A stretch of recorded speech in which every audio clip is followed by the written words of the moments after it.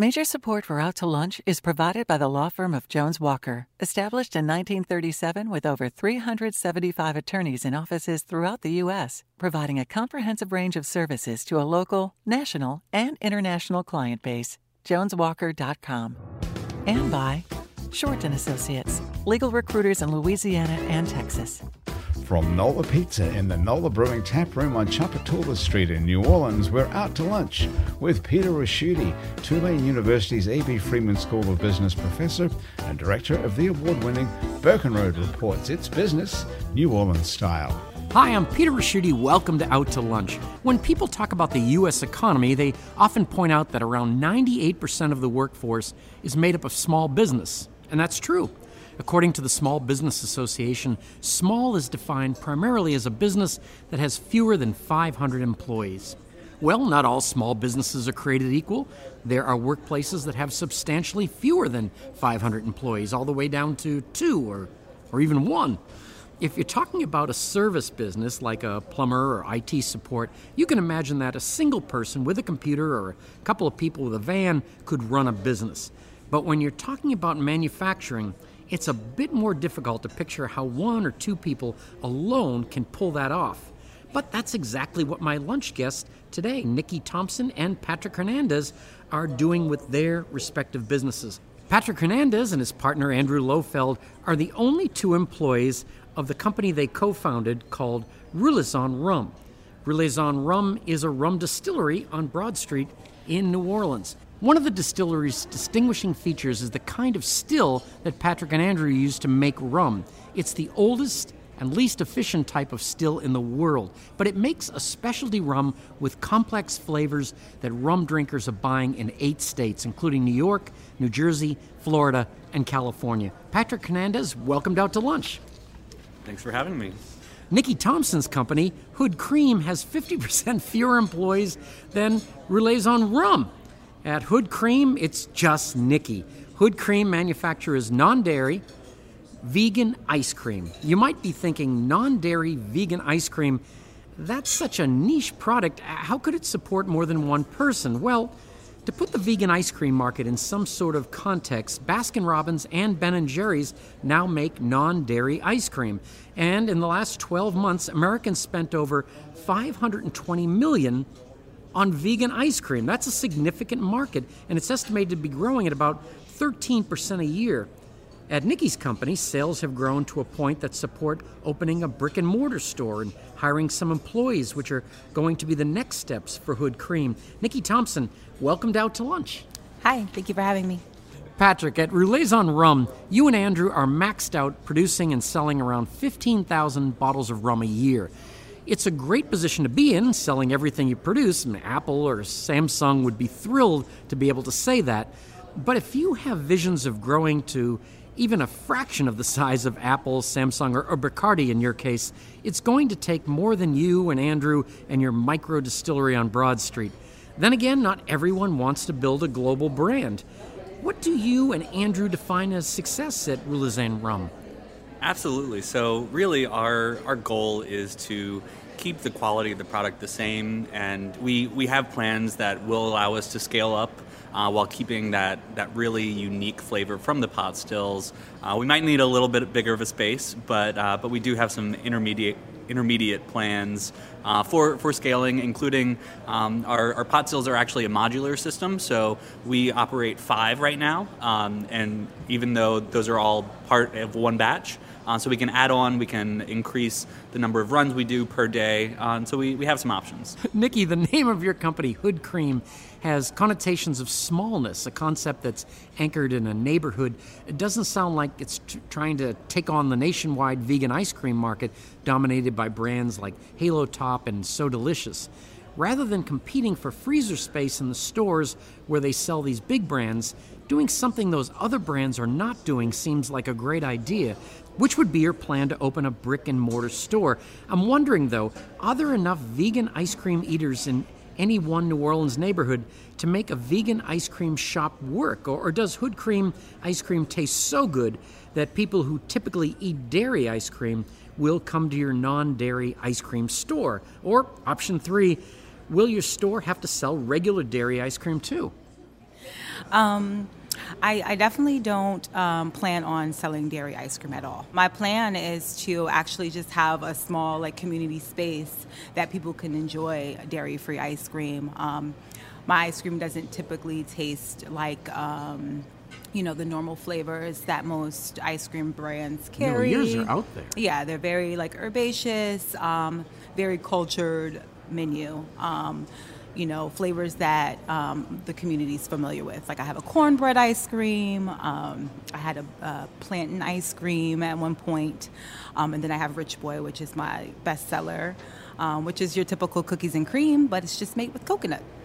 So I think that I have a great chance as bringing customers in with just, dairy-free products because I do, again, want it to just be a space where we can all just not have the typical ice cream experience where you go in and you scoop and you sit down and things like that. I want it to be more of a space where people can kind of hang out, like a ice cream lounge more so.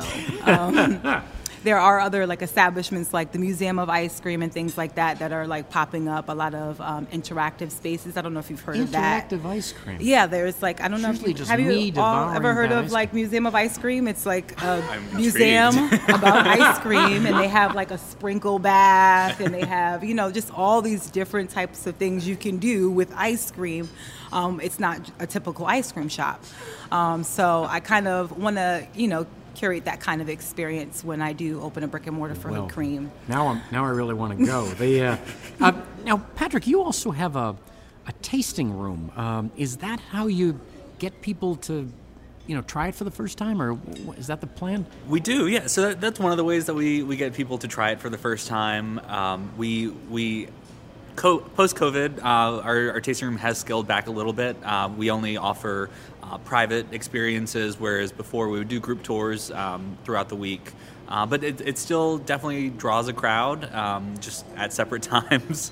But we also do tastings at, and our sales reps do tastings at different liquor stores that we're in. We're on different cocktail menus, and so people can experience through curated drinks by New Orleans' great bartenders. You know what, I was thinking that you could also use it as for focus groups, right? Maybe something you wanted to give a try. Did you do that? We've definitely done that. So one of our core products now is called our Mare. It's an herbal rum liqueur, and so it includes about 23 different herbs, peels, roots, and spices. And so there was a lot of focus group action on that. We had to first it started with Andrew and I. We did a lot of cupping, just making teas out of all the herbs that we thought could work, and then eventually, as we started making blends, after we decided more of we honed it down a little bit more. We started just getting people's opinions in the tasting room, and they would try different iterations and give us their feedback. And Nikki, you got the cow out of the picture here. No cow. And there's so many unemployed cows now because you're. But what about what do you replace it with? I usually replace it with coconut milk, almond milk, cashew milk, soy milk. There's a ton of milks other than milks that involve animals, like cows. Does it expressly say that? For instance, when you open this store, is that going to be part of the name? Yeah, for sure. It's definitely going to be dairy-free, vegan space. Just because I think that everyone should be able, especially in my community, for Black and brown people, we are definitely impacted by lactose intolerance. It's a very high number, right? Yeah, it is a very high number. So it's very important that we're able to still indulge. I mean, grant you, I'm not vegan by any means. I don't like milk. Period. I don't like cow milk, period. So I just, no cow milk for me. You have no opinion on animals, but...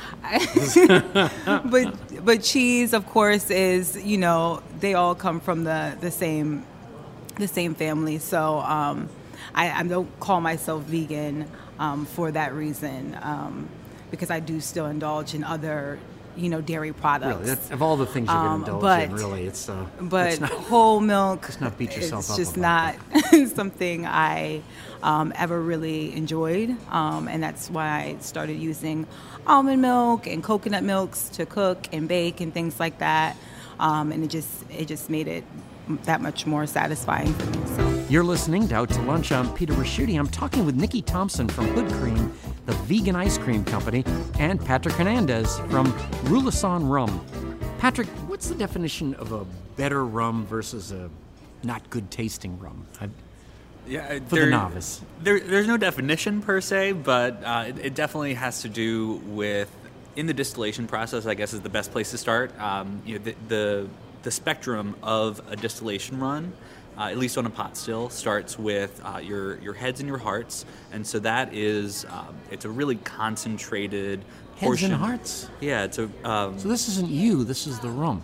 I mean, these are rum terms. Okay. Yeah, absolutely. I was thinking it meant passion across alcohol. So your heads come first, and those are really, really concentrated flavors, but they don't taste great at the beginning for sure. Your hearts are what you want to keep right away, and then your tails come at the end, and that is again. The rum isn't bad per se, but it's off balance, and so what we do is we take really tight cuts on our hearts, and so we only take the best of it, and it's less efficient that way. But we save the heads and the tails, and we redistill it and make a unique product out of that on our own, which is our overproof. But we redistill it a few more times until we're really capturing that right balance. We also take more time in fermentation. We take about 7 to 10 days, which is very, very long for distilled spirits. But during that time, any harsh compounds that would normally occur and naturally occur in fermentation can kind of blow off, and so we're not dealing with trying to separate them out as much in the still phase. And Nikki, there's part of me that worries about you, kind of like a dad here, is that you've got the product, you're thinking of getting a store, you still do interior design, you're a student, and let's see, also, and you organize this neighborhood cleanup group. I worry about maybe spreading yourself too thin. Yeah, I do have a lot on my plate, and I am looking to expand and, develop a team so that I could just lighten my load a bit. Hood Cream right now is definitely my main focus when it comes to finding manufacturing. I think that would help me a great bit. Just finding a place that can actually manufacture my recipes. Is it just you now? It is just me. But it's very small scale, so I'm only doing like pop-ups and things like that. Patrick, you went to Penn, you went to Wharton, you were doing all the right stuff. You went off to the Allianz on Wall Street. That's a pretty good gig. It's what everybody wants. What happened? Yeah. I got a lot of questions when I decided that wasn't what I wanted to do, but I knew coming out of college that I wanted to eventually make it back to Louisiana, and as most other Wharton grads, just kind of got sucked into New York. And first I said I'll spend a year there, and then it turned into 4 years. But towards the end, I was starting to think, really, what am I doing? And I really enjoyed the work, but I felt like I was missing the operational experience to really have a holistic investment decision in that process. And so I said, what better way than to just dive right in and start a business myself. And I don't think I definitely wouldn't have kind of gotten to that conclusion if it hadn't been for very fateful wedding in Sweden with my business partner, Andrew. So we met because we were freshman year hallmates. And the couple's still together? Yes. Okay, yeah. So it wasn't just one-sided here. That's good. No, yeah. So Andrew and I, freshman year hallmates, and his roommate from freshman year ended up being my roommate the remaining 3 years, and so we're both in this wedding together, and we go and we realize we're hanging out, catching up, but we realize we live about 4 blocks apart from each other in New York City. We're like, okay, this is crazy. We have to we have to hang out. So when we got back, we met up for drinks, and then he told me about this idea he had. He was working at Kings County Distillery in Brooklyn at the time. Oh, okay. And so he had all of the distilling background. I had the finance background. But he knew he wanted to be close to the sugarcane, close to the source of really everything that we do. And so options were based Louisiana and Florida. with Louisiana's sugarcane. Right where you came from, that Right, Morgan City, exactly. Berwick area. Yeah. Right where I grew up, and the sugarcane industry in Louisiana is just much more welcoming to small producers and willing to work with us and get us that grade of molasses that we need. Whereas Florida is much more industrialized and commercialized, and so it wouldn't have been as possible. And so I said to Andrew, I was like, well, you need someone who is from Louisiana, right? Right. You need someone who knows business, right? He was like, sure. Yeah. And it's cooler to say you're from Louisiana, more exotic, don't you think? It is. Yeah. Hey, Nikki, the name of the company, Hood Cream, is it a reference to like being in the hood? Most definitely. Okay. Most definitely. Most times when people hear the word hood, they automatically assume it's a place of, drugs and just not a safe environment per se. And I, being someone that grew up in the hood all of my life, have found it to be a place that has sparked my imagination for the many ideas I've had in life, including Hood Cream. I definitely wanted to name it something that carried a neighborhood aesthetic. It doesn't necessarily have to be the good hood or the bad hood that you think of. It really just boils down to being a community, and me just pulling inspiration and ideas for different flavors, for that particular community. Patrick, how are you marketing it? I mean, first of all, how do I buy it? Do I buy it online and you ship it to me? Do you have it in stores? You did mention some stores or some bars? Yeah, absolutely. So unfortunately, we are not allowed to ship directly to consumers, so you do have to go to retailers who will carry it. You can come into our store and purchase it there, but we're in a number of retailers around New Orleans and Baton Rouge on the North Shore, and then in all of the other states. Now, how about that as a sell, though? You've got to fight somebody else for that space, and you're doing something very different. What's that sales pitch like? Yeah, it really focuses on quality first. We like to think that being local is an added benefit, but it's not something we can rely on. We need to really make sure that we're coming in with that best quality that's going to make something unique for their customers and something that they can offer and introduce to their own customers as well. That's working. There's but you have a different approach to life in that I can see you talking about scaling, but very gradually. And frankly, Nikki, you want to take over the world. So it's a big step to go to bricks and mortar. Right. I assume are you making the ice cream like in your kitchen now? I am making it in the kitchen, but most of my pop-up experiences I am making right there in front of the customer, for them to have instantly. They don't have to come to your kitchen. They don't have to come to my kitchen. That would be a very weird business model. And what about social media? Does that play into it? Yes, social media helps a lot because, when I am creating a menu and things like that, I am very connected with, my following. I'm showing them how I'm making it and what products I'm putting into it. I'm adding a nice little tune and some good graphics. So that's definitely a part I definitely enjoy about making Hood Cream for my consumers. I got to know. This question has to come up: is where's the money coming from? Now I assume, Patrick, you made billions on Wall Street, and that's why you can do it. At 22, yes. Yes, is it just you and your partner, or did you have to go for some funding, or? We sought out some loans, and then the two of us. Yep. Okay. You haven't maxed out your credit cards or all those kind of scary stories? No. Okay, all right. Those are frightening. What about yourself? I have maxed out my credit cards. So if anyone's out there better listening, than I had hoped for. I'm in dire need of help. Call that number on your screen. There's and to expand is going to cost you It's something. going to cost me quite a bit, but right now I'm kind of like just pivoting my business plan a bit. My main priority right now is just finding, manufacturing, like having someone. You'd like to do that manufacturing here? I would like that, yes. And where would the store be? I mean, I'm not pinning you down, but is there? I definitely would like it to be in the Central City neighborhood because there is no ice cream shop in that neighborhood. I mean, most of the ice cream shops located in the city are either uptown or I believe that's the only place really that most of the ice cream shops are located. And Nick, what about the background?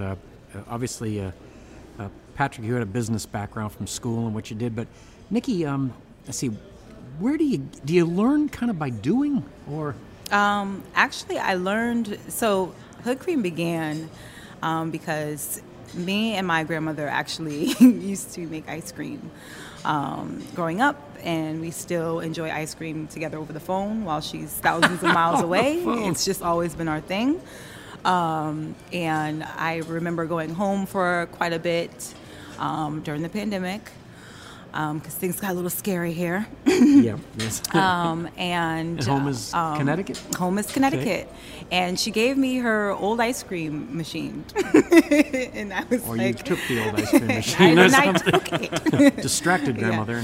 Yeah. No, she actually gifted me this old ice cream machine. And that's when during the pandemic, I think we all were pretty much kind of like, I wasn't in business yet, so I was just playing around with it and just seeing how things were going. And trying different flavors, odd flavors by then? Infusing it with the different things. And people were, saying, "Oh, Nikki, can you make me a pint?" And they were starting to slide me, a couple of dollars to do it. And I was like, okay, this is good, but this is Hood. This is a whole lot of Hood stuff going on up now, here. Unlike Nikki, Patrick, you've got some government regulations with distilling. I think it's probably even worse than beer. You've got some. Yes, quite a few. Unfortunately, we weren't able to make anything until we were completely permitted, which took about 14 months of being in our current space. So it was definitely a challenge, and we heavily relied on Andrew's background, and even though that was all whiskey, a lot translates, and he still had the creative ideas of what he wanted to do with the rum. But we still took about 3 to 4 months of trials after we got all fully permitted. Again, doing a lot of focus groups, just gathering friends and family, 14 different iterations of rum, and so made for some fun times. We had to revisit things a few times to get it really honed down, but yeah, we still have plenty of regulations that we're navigating. Nikki, I have to ask you this. We both grew up in New England, and there was a Hood ice cream that we grew up with. Mm-hmm. Are you a division of Hood ice cream? I am not a division of Have Hood ice cream. Have they come after you? They have not come after me. I don't think I'm quite big enough yet for them that to come would be after to me. break into your kitchen. That is something I've thought about that really continuously. I'm like, Hood ice cream is going to come after me at some point. No. And theirs used to be, the slogan was, "It's Hood to be good." Yeah. Or good to be Hood. But anyways, Patrick, I have to ask you, when you pitched to your parents what you were going to do, what was the reaction? You were well-trained, well on your way.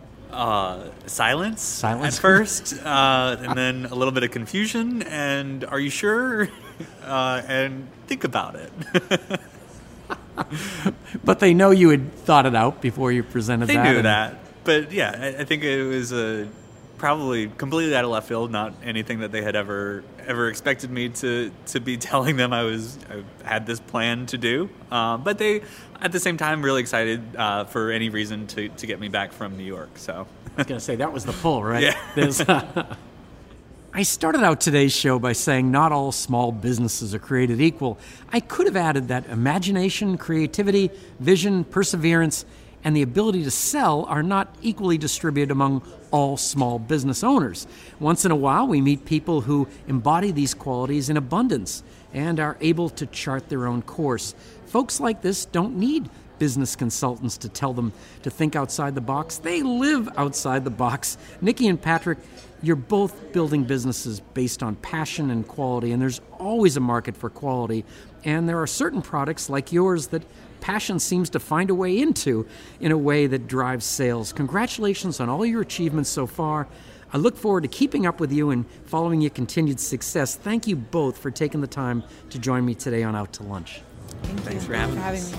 My guests on Out to Lunch today have been Nikki Thompson, owner of Hood Cream, and Patrick Hernandez, co-founder of Relaison Rum. We edited the show to fit into the time slot here on WWNO. You can hear our unedited conversation and find out more about Nikki's vegan ice cream and Patrick's range of rums by listening to the Out to Lunch podcast. You can find and subscribe to the Out to Lunch podcast anywhere you get podcasts and on our website, itsneworleans.com. If you want to know what we look like, you can find photos from this show on itsneworleans.com and on our Out to Lunch social media. These photos were taken today by Jill LaFleur.